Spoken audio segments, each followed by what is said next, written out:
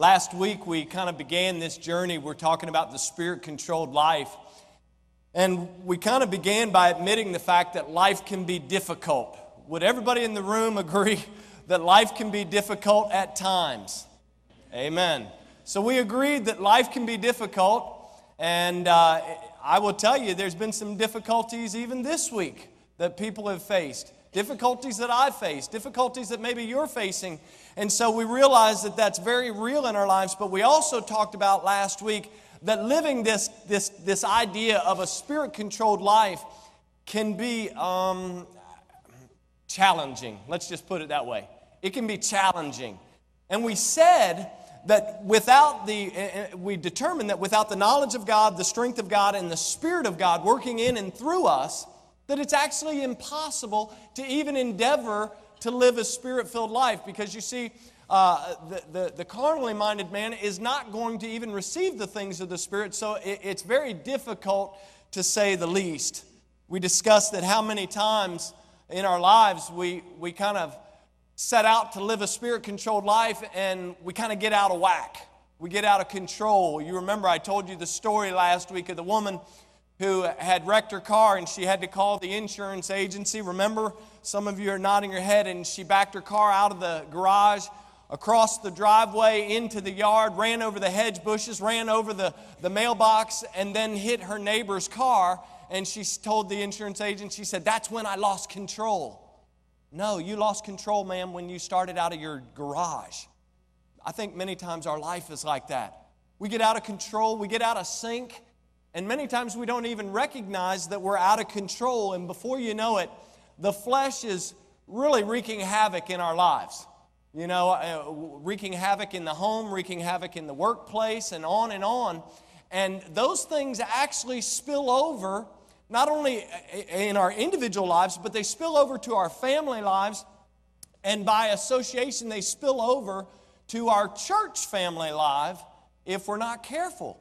And so look with me in Galatians chapter 5. We're going to remind ourselves a little bit about what we talked about last week, and then we're going to look at this grotesque list that we see a little bit later on. But notice with me in verse number 16. The Bible says, "This I say then, walk in the Spirit, and ye shall not fulfill the lust of the flesh. For the flesh lusteth against the Spirit, and the Spirit against the flesh. And these are contrary the one to the other, so that you cannot do the things that you would. But if you be led by the Spirit, ye are not under the law." And remember, we talked about that phrase where it says, "if you be led by the Spirit." If you look that up in the Greek, it's speaking of someone who is a willing participant. You know, have you ever seen these moms, and if you have one, I'm not condemning them, although I've never used one of them. It's not my place to speak on how you lead your children through Walmart, but have you ever seen these things? They look like dog collars for kids. They're like, it's got the button that you can let the kid go out 8 feet, and then when they're right at the edge of the aisle, they want to grab the toy, you zap them back in, and it's like pulls them back. It's kind of crazy that some of us think that the Spirit is going to lead us that way.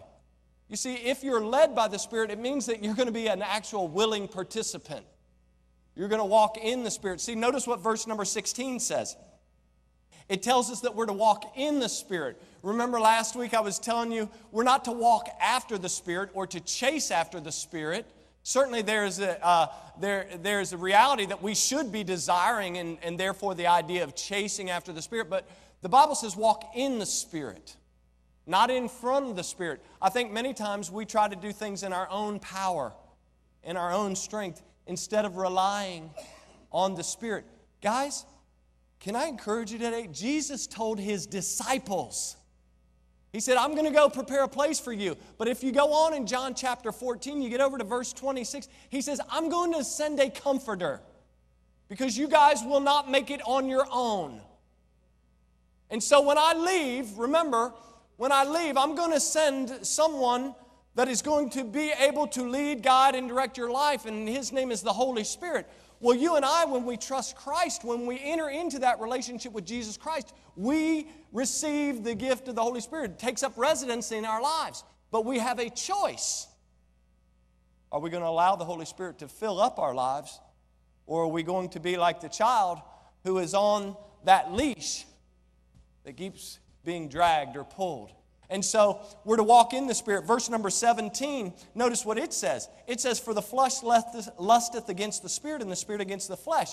And as a way of reminding ourselves, remember, I want you to know this, that the conflict between the flesh and the Spirit is continual. It's not going to stop. It's not going to stop because Pastor does a 3-point message on the Spirit-controlled life.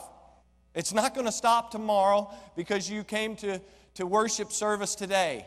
In fact, what the sober reality is, the flesh will probably raise up its ugly head even that much more.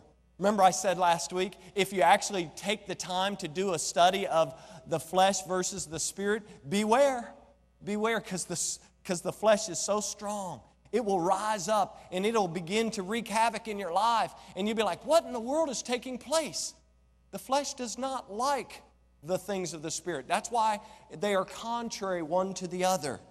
And if you guys would throw up the slide, here's what we concluded last week. We concluded 4 thoughts last week, whether you took the notes or not. We concluded that the flesh actually fights for dominance in our lives last week. It always will. Remember, I gave you the analogy that A.T. Robertson shared, and he likened the flesh against the Spirit to a good old-fashioned tug-of-war match. You see, on one side you have the flesh pulling and desiring to rip the Spirit out. And on the other side, for those who are in Christ Jesus, we should have a desire to live according to the Spirit. There should be a good tug-of-war match going on. You say, will that tug-of-war ever go away? No. It will never, ever go away until that day when we cross over, as the old preacher would say, cross over Chile, Jordan. Oh man, I'm ready for that day because that tug-of-war match will be gone. Last week we also determined that the flesh is difficult to control. Anybody have problems controlling the flesh? I do.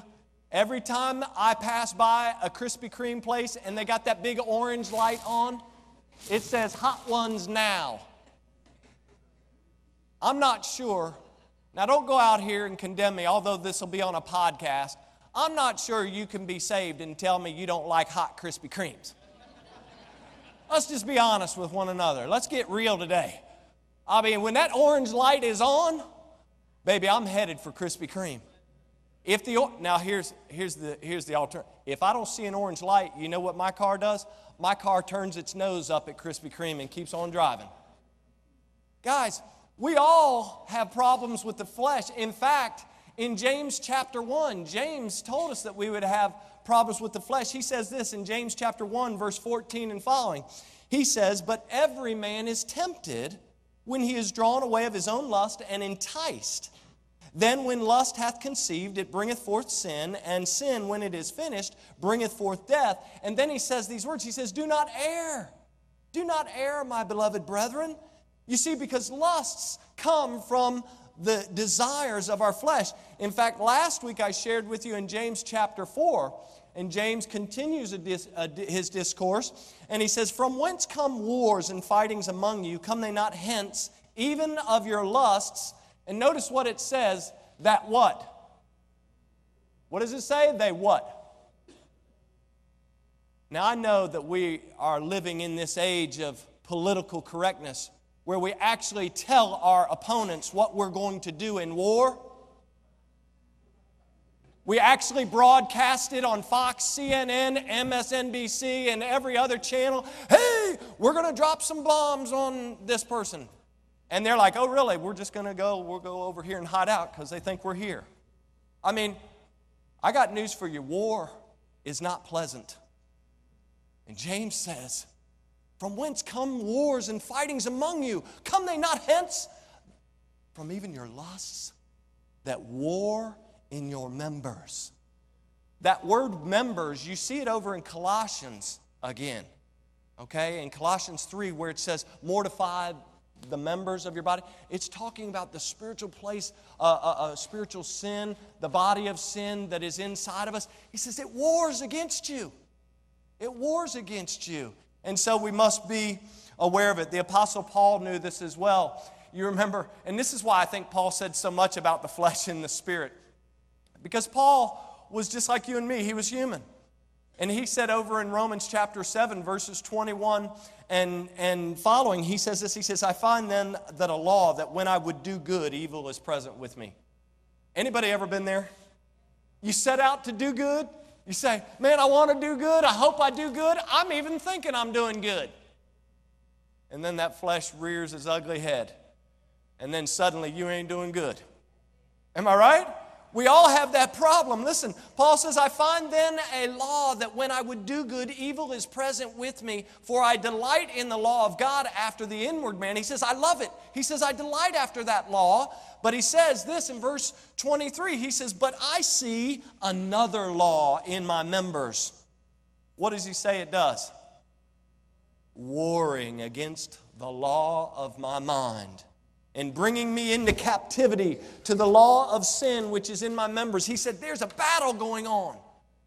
And so we must understand, as we talked about last week, that the flesh fights for dominance. The flesh is difficult to control. We said also that the flesh is always going to be pushing and seeking gratification. And you remember, I said last week that the problem takes place in our life when you and I, we lift the spiritual band, so to speak. You know, we all have our feelings, our desires, and even men, we sometimes get emotional. We get emotional about some things, don't we? Come August, some of you will not be able to be here. August or September, I'm not sure when the first day of the NFL season will be. But some of you will get emotional about the idol of the NFL. And you will tell God, I cannot be in your house today, Lord. Please forgive me because I am emotional. I am emotional. The Cowboys are playing. The Redskins are playing. Oh, we get emotional, don't we? You see, the problem, though, with the flesh, guys, and I'm joking around because I actually want you to stay awake. You know, I've been some places where somebody stands up, and if this is their mode, and it's like they read everything, and I look around and people are snoring. It's not good. I actually want you to stay awake. But the reality is this. When we lift the spiritual ban that really should be imposed and never be discussed about lifting, when we lift the spiritual ban in our lives when it comes to our emotions, our feelings, the things that we think are important, our desires, we give way to the flesh. That's why we have problems in our marriages. That's why we have problems with our bosses. That's why we have problems pew to pew. You say, oh, is somebody angry with somebody else in here? I don't know. I hope not. But I know that happens.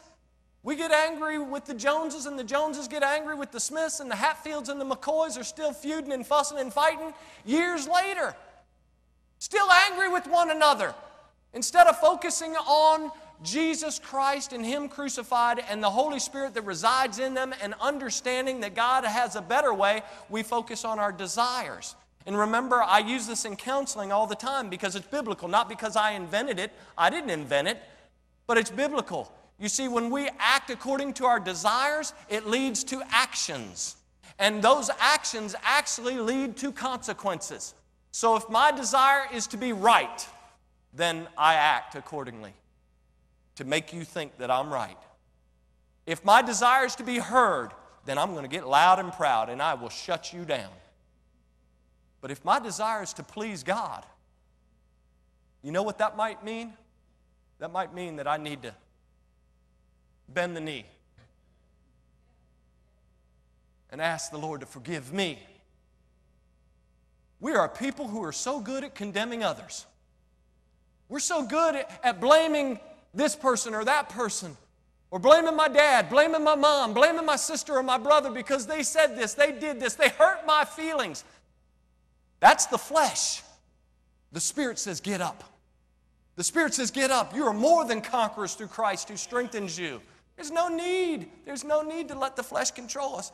And then, listen, number 4, we said that the flesh keeps a person, and you may not have written this down last week because we kind of wrapped it up quickly, but the flesh keeps a person from doing what they would, should, and could.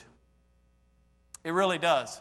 It keeps us from doing what we would, what we should, what we could, because you see, the Spirit says that we need to be loving one another. The Spirit says that we need to be patient. The Spirit says be kind. The Spirit says be generous. The Spirit says be truthful. And the flesh says, not happening today. I have no love for that guy because he is my enemy. Well, you err not knowing the Scripture. Because the Bible says you're to love your enemy. You're to pray for him. You're to do good to him. And I don't believe that. Well, then I got news for you. If you don't like Matthew chapter 5, verse 44 and 45, then don't tell me you like John 3:16. For God so loved the world that he gave his only begotten Son, that whosoever believeth in him should not perish but have everlasting life. Because guess what? They come from the same word. It's called the Word of God.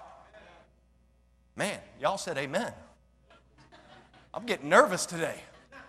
I'm getting nervous. You guys are awake and saying amen. The flesh keeps us from doing what they would, should, and could. And last week we finished, and I want it, guys, if you'll show it up there, we finished with this thought because the flesh is so strong. John chapter 3, verse 30. You know, John the Baptist said these words. He said, he must increase, but I decrease. If you're going to live a Spirit-controlled life, we're going to have to understand the reality of that statement. The reality of living the Spirit-controlled life is, yea, even though my body may be hurting and suffering and feeling terrible today, oh, greater is He that's in me than he that's in the world. And I'm talking to my wife. You say, who is he looking at? If you're not familiar, this is my wife, my funny little honey. My wife and I are getting ready to celebrate a couple weeks, 25 years of marriage. Praise the Lord.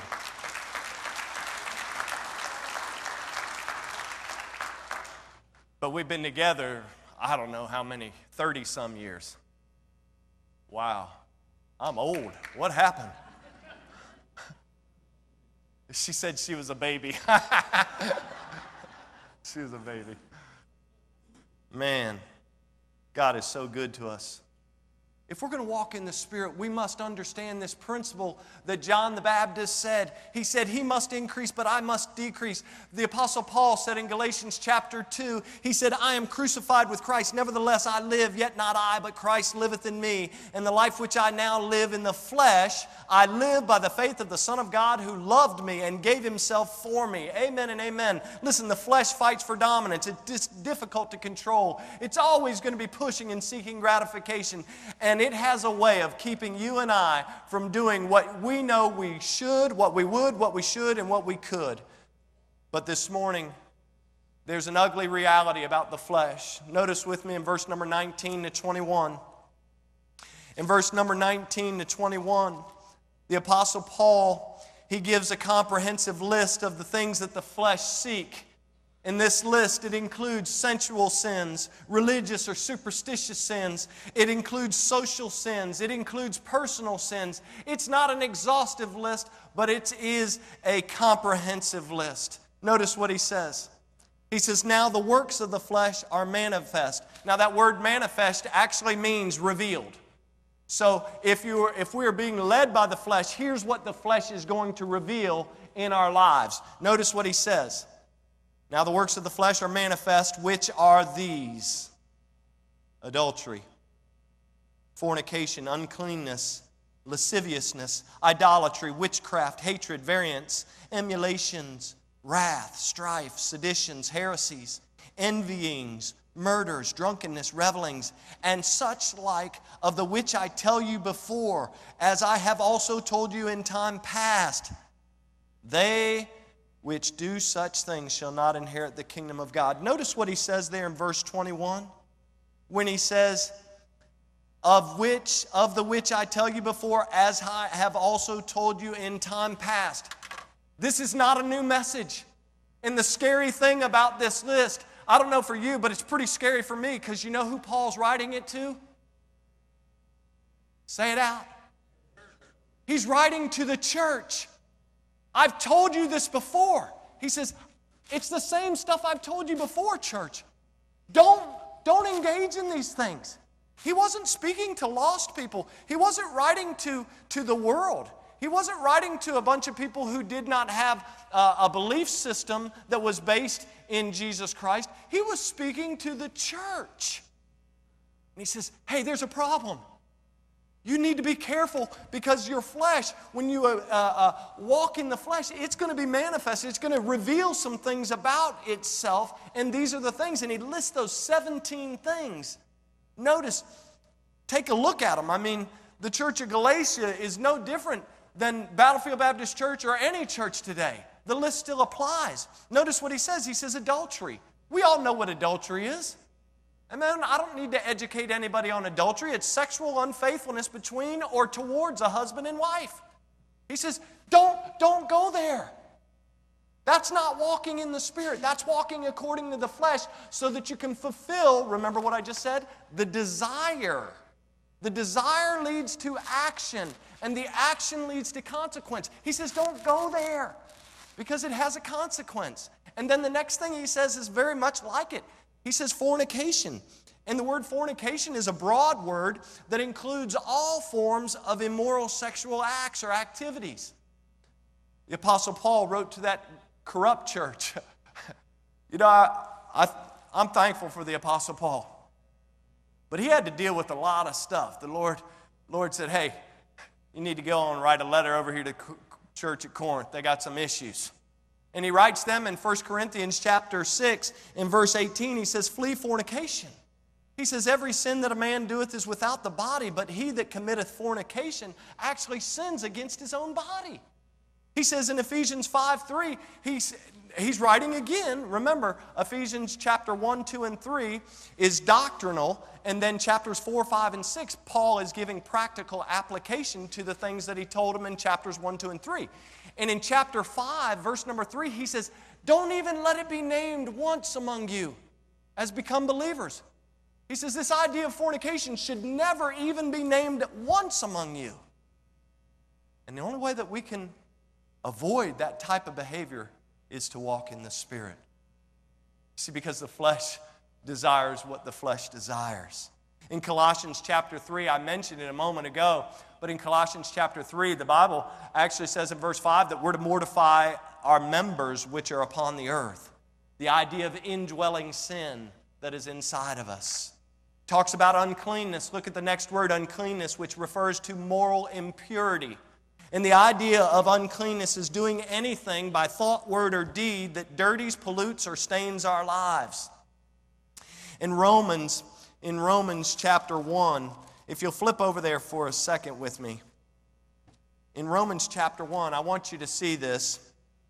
Notice what verse number 24 says, and we don't have time to unpack it, but if you're taking notes, I want to encourage you to read verses 18 all the way down through verse 33.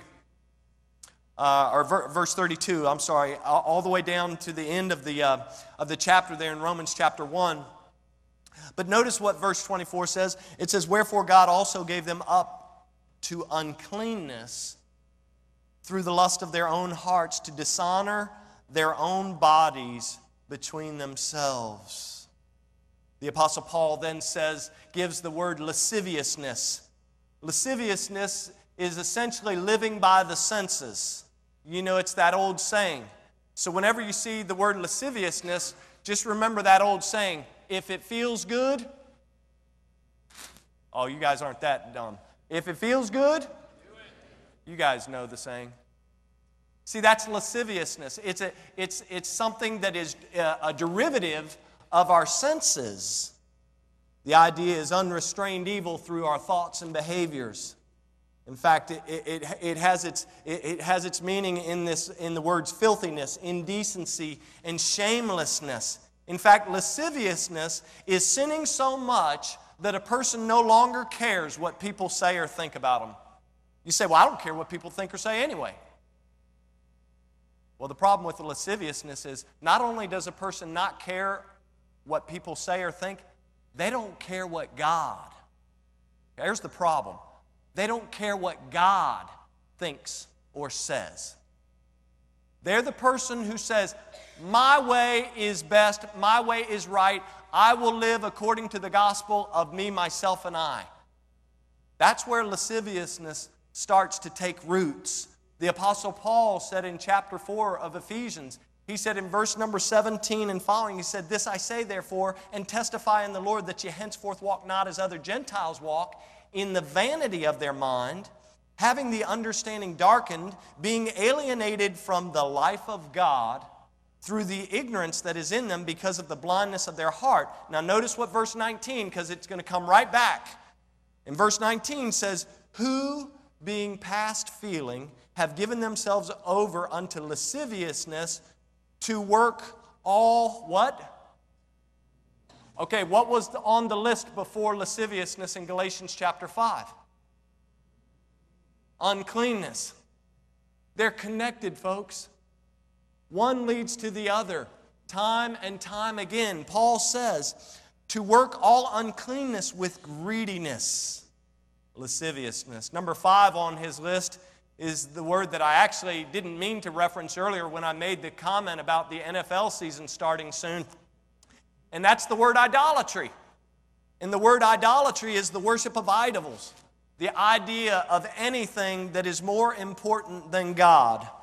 You know, Warren Wiersbe once said this, Bible commentator and expositor. He said, "We are to worship God, love people, and use things. But too often, we use people, love self, and leave God out of the picture completely." Think about it. He said, too often, he says, although we're supposed to worship God, love people, and use the things that God has blessed us with, he says, too often, he says, we use people, love ourselves, and leave God completely out of the picture. That's a problem. That's why we have people that walk according to the flesh in this idea with idolatry. The next one, witchcraft. You say, well, I don't have a problem with witchcraft. Well, the witchcraft, the idea is the idea of sorcery. In fact, the Greek word there is the word, are you ready for it? Pharmakeia, which comes where we get our idea of what? Pharmacies, pharmaceuticals. The Bible has something to say about that. It says, stay away from witchcraft. It's this idea of astrology, palm reading, seances, spiritualists, fortune tellers. The idea, guys, is this. It's the person who seeks to control their own fate. You remember a story? In fact, guys, throw up the passage from 1 Chronicles chapter 10. The story of Saul. Notice what the Bible says, and I'll tell you. He says, "So Saul died for his transgression which he committed against the Lord, even against the word of the Lord, which he kept not, and also for asking counsel of one that had a familiar spirit to inquire of it, and inquired not of the Lord. Therefore he slew him and turned the kingdom unto David the son of Jesse." If you go to 1 Samuel chapter 28, you'll find the story of King Saul, who at that time went and sought advice from the woman, or what is commonly referred to as the witch of Endor. See, Saul says, he sees the Philistine armies coming. By the way, God has already departed from Saul. Samuel is dead, and he starts getting nervous. Here come the Philistines, and he's shaking in his boots, and he throws up a veiled prayer to God, and he doesn't hear God answer the prayer. So he says, what do I got to do? What do I got to do? So he runs down to this witch or this woman of Endor and says, hey, I want you to bring up this spirit that I keep on hearing, bring this up. And so she brings up Samuel the prophet, and Samuel says, why have you disquieted me? And Samuel reveals some things to him. Well, because Saul did this, he lost his life. He lost his life. It's pretty important, guys. The next word is hatred. To dislike or to be filled with hostility, animosity, or bitterness. This also refers to a hatred that is held for long periods of time. A deep-seated hatred towards anyone, anything. I believe that we have people who come in and out of the church, whether it be Battlefield Baptist Church, whether it be Broad Run Baptist Church, whether it be Warrenton Baptist Church, Haymarket Baptist Church, whether it be the Methodist Church. Say, what about the Methodists? Yeah, I believe they're church too. I believe we have people that come in and out of God's house every week that sit in the pews that have long, deep-seated hatred for people because they're unwilling to forgive. And yet we're the ones that bank on forgiveness the most. We bank on the forgiveness of God the most. We go around touting the fact that, oh, I'm saved, I'm headed for heaven, God's forgiven me, praise the Lord, and then we live like the world and we never offer forgiveness. It's kind of hypocritical, guys. We have to be men and women who get rid of hatred. We got to get rid of it. The Bible says in Proverbs 10, verse 12, hatred stirreth up strifes, but love covereth all sins.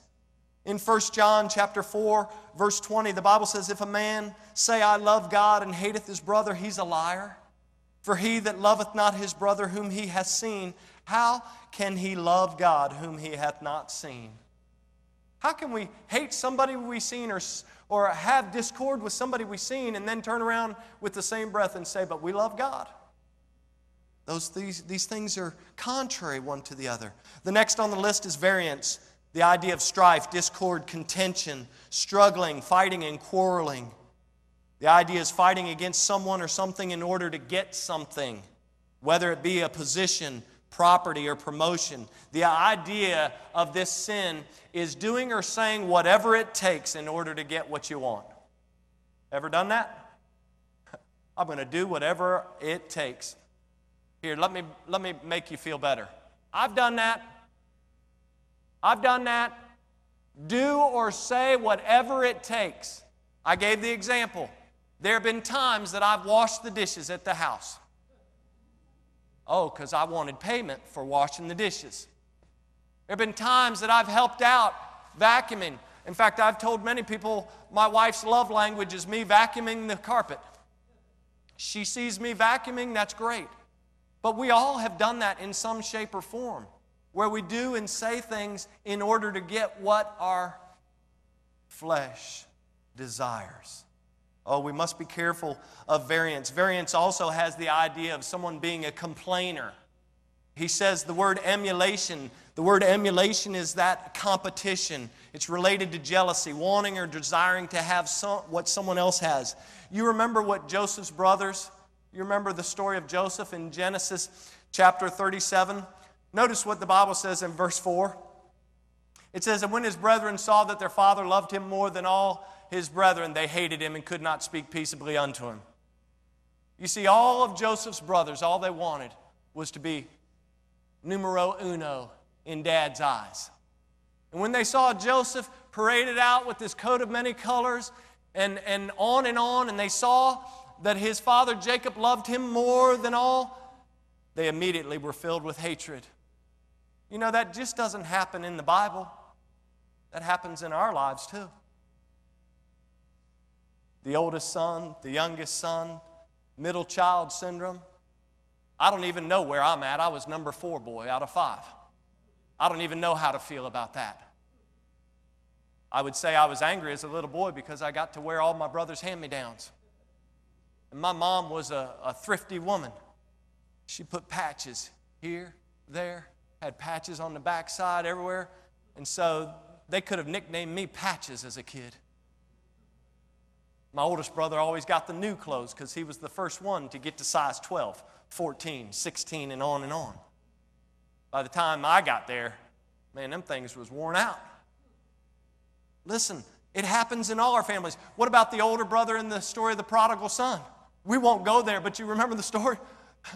The prodigal son comes back, the father runs to him, kisses him on the neck, gives him the ring, puts the robe and the sandals on his feet, kills the fatted calf, throws a party, and the older brother, he's over there fuming. He's mad. He's like, didn't I stay around and do this and do that and do all these things, and you've never killed a fatted calf for me. You've never thrown a party for me. You've never done this. Oh, he was so concerned about his brother instead of concerned about himself. Isn't that what we do? I referred to it earlier. We get concerned about somebody else's sin. Oh, I thank God I'm not like that guy. Oh, I thank God I'm not like her.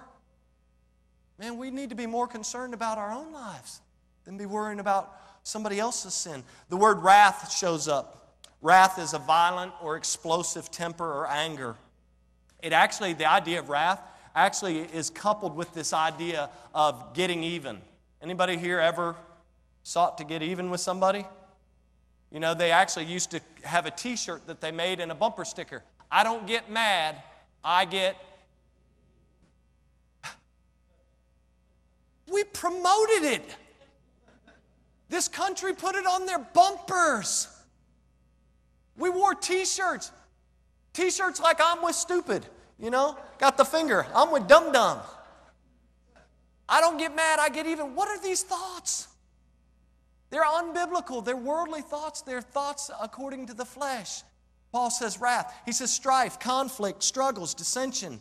This idea of a cliquish spirit, self-seeking spirit that divides. But the Apostle Paul told that church at Philippi in Philippians 2 verse 3, he says, let nothing be done through strife or vainglory, but in lowliness of mind let each esteem other better than themselves. The Bible also says in Proverbs 20 verse 3, it is an honor for a man to cease from strife. Guys, it's okay. You know, you don't have to be the coward of the county, as Kenny Rogers sang about. It's okay once in a while to quit arguing. It's okay to say, you know what? I'm going to walk in the Spirit. You, my friend, are walking according to the flesh, and I wish you wouldn't, but I'm going to walk in the Spirit, so I'm going to turn the other cheek. Oh, what a difference that might make in somebody's life. This idea of strife. Seditions, to stand against others, to rebel, or to have division. In 1 Samuel 15:23, the Bible tells us, for rebellion is as the sin of witchcraft, and stubbornness as iniquity and idolatry. Because thou hast rejected the word of the Lord, he hath also rejected thee from being king. Another reference to King Saul. Heresies, rejecting the fundamental beliefs of God, Christ, the Scriptures, and the church. The idea is essentially holding on to some teaching other than the truth that's found in God's Word. Here's one that I really want you to take note of, and that's the word envyings. Envyings, this word goes beyond jealousy. You see, because when somebody is struggling with this idea of envy or envyings, it's a spirit that involves holding grudges. Anybody ever hold a grudge for even just a moment? It's a spirit that involves having what the other person has and resenting that person for actually having it. Not only do you resent the person for having what they have, you resent that person because they have it. Wow. It also is this. This is the person who wants whatever the thing is that that person has and does whatever it takes to immediately get it removed. I'm so mad that you have been blessed, okay? So I'm going to do whatever I can so that it's removed from you, and I'm going to do whatever I can to make it happen now. And then the last part of this envyings is, I hope you suffer. Guys, that's wicked. That's wicked. That is not something that the child of God should be involved with.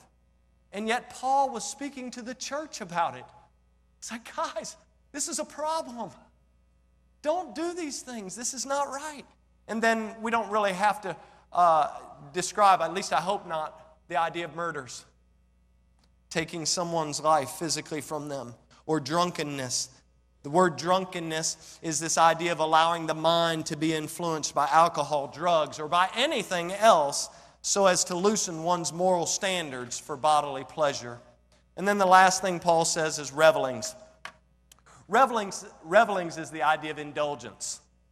Do you ever indulge, splurge, carousing about, uncontrolled behavior, feeding the lust of the flesh? That's what revelings is. It's like, gimme, gimme, gimme, gimme, gimme. I want all that I can have. And so as we can see from this list, it's horrific. The one thing I want you to understand is the flesh can manifest and manufacture only one thing. Can anybody guess what the one thing is that the flesh can manifest? Sin. See, within the flesh, there's nothing good. There's one thing the flesh manifests, and it is sin. Although many have tried, the flesh cannot and will not ever produce the righteousness of God. And I know this is a tough pill to swallow. That's why I sandwiched this in the middle, because this list is ridiculously tough to look at and see. These are just the getting in points of the manifest or the revealing of the flesh, the works of the flesh. So how do we live a Spirit-controlled life? Look at verse 22 and following. And I'll close the message today because we'll get into this a little bit more next week. But verse 22 says, "But the fruit of the Spirit is love, joy, peace, long-suffering, gentleness, goodness, faith, meekness, temperance.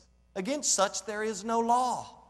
And they that are Christ have crucified the flesh with the affections and lusts. If we live in the Spirit," Paul says, "let us also walk in the Spirit." And so, how can we live a Spirit-controlled life? What is something that we need to start thinking about as we prepare ourselves to look at the standard for living in the Spirit-controlled life? Our strength, where do we get that to be able to do so, and the satisfaction from it? As we prepare our hearts next week for that portion, we got to ask ourselves, how do we live a Spirit-controlled life? How do I begin to actually take some of the things we've looked at and put them into practice? Notice what verse 24 says. Verse 24 simply says, "And they that are Christ's have crucified the flesh with the affections and lusts."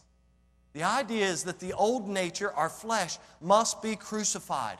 Christ not only died for us, but when we are born again spiritually, here's the idea. And some of you have followed Lord and Believer's baptism here in a second. He not only died for us, but when we trust Christ, when we put our faith in Christ, we die to self. We die to sin. We put to death the old sinful nature, and there's a desire to walk and live in the Spirit. Simply put, our homes, our workplaces, our schools, our churches, our country, and this world would be so much better.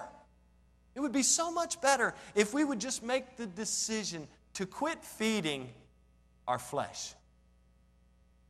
It's a struggle. It's challenging.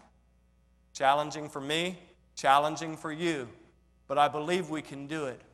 In Romans, chapter 13, verses 12 and following, the Bible says, "The night is far spent, the day is at hand. Let us therefore cast off the works of darkness, and let us put on the armor of light. Let us walk honestly as in the day, not in rioting and in drunkenness, not in chambering and in wantonness, not in strife and in envying, but put ye on the Lord Jesus Christ." And notice what Paul says, "And make not provision for the flesh to fulfill the lust thereof." How are we going to know that our lives are being controlled by the Spirit? We're going to know. Your wife will know if your life's being controlled by the Spirit. Wives, your husband's going to know if your life is being controlled by the Spirit. You want to know why I can say that? Throw up John 3:30 again, please. John chapter 3, verse 30. What did John the Baptist say? He said, "He must increase, and I must decrease." When your family sees that you have decreased and Christ has increased, they're going to start to see you live in a Spirit-controlled life. If you're still increasing, if you're still doing things the same old way, then I'm going to suggest that you're probably walking according to the lust of the flesh. I've been there, done that. Could probably write a small book on it. But if we allow Christ to increase in our life, and we make a choice to decrease self, take self off of the throne, then we'll start to live a Spirit-controlled life.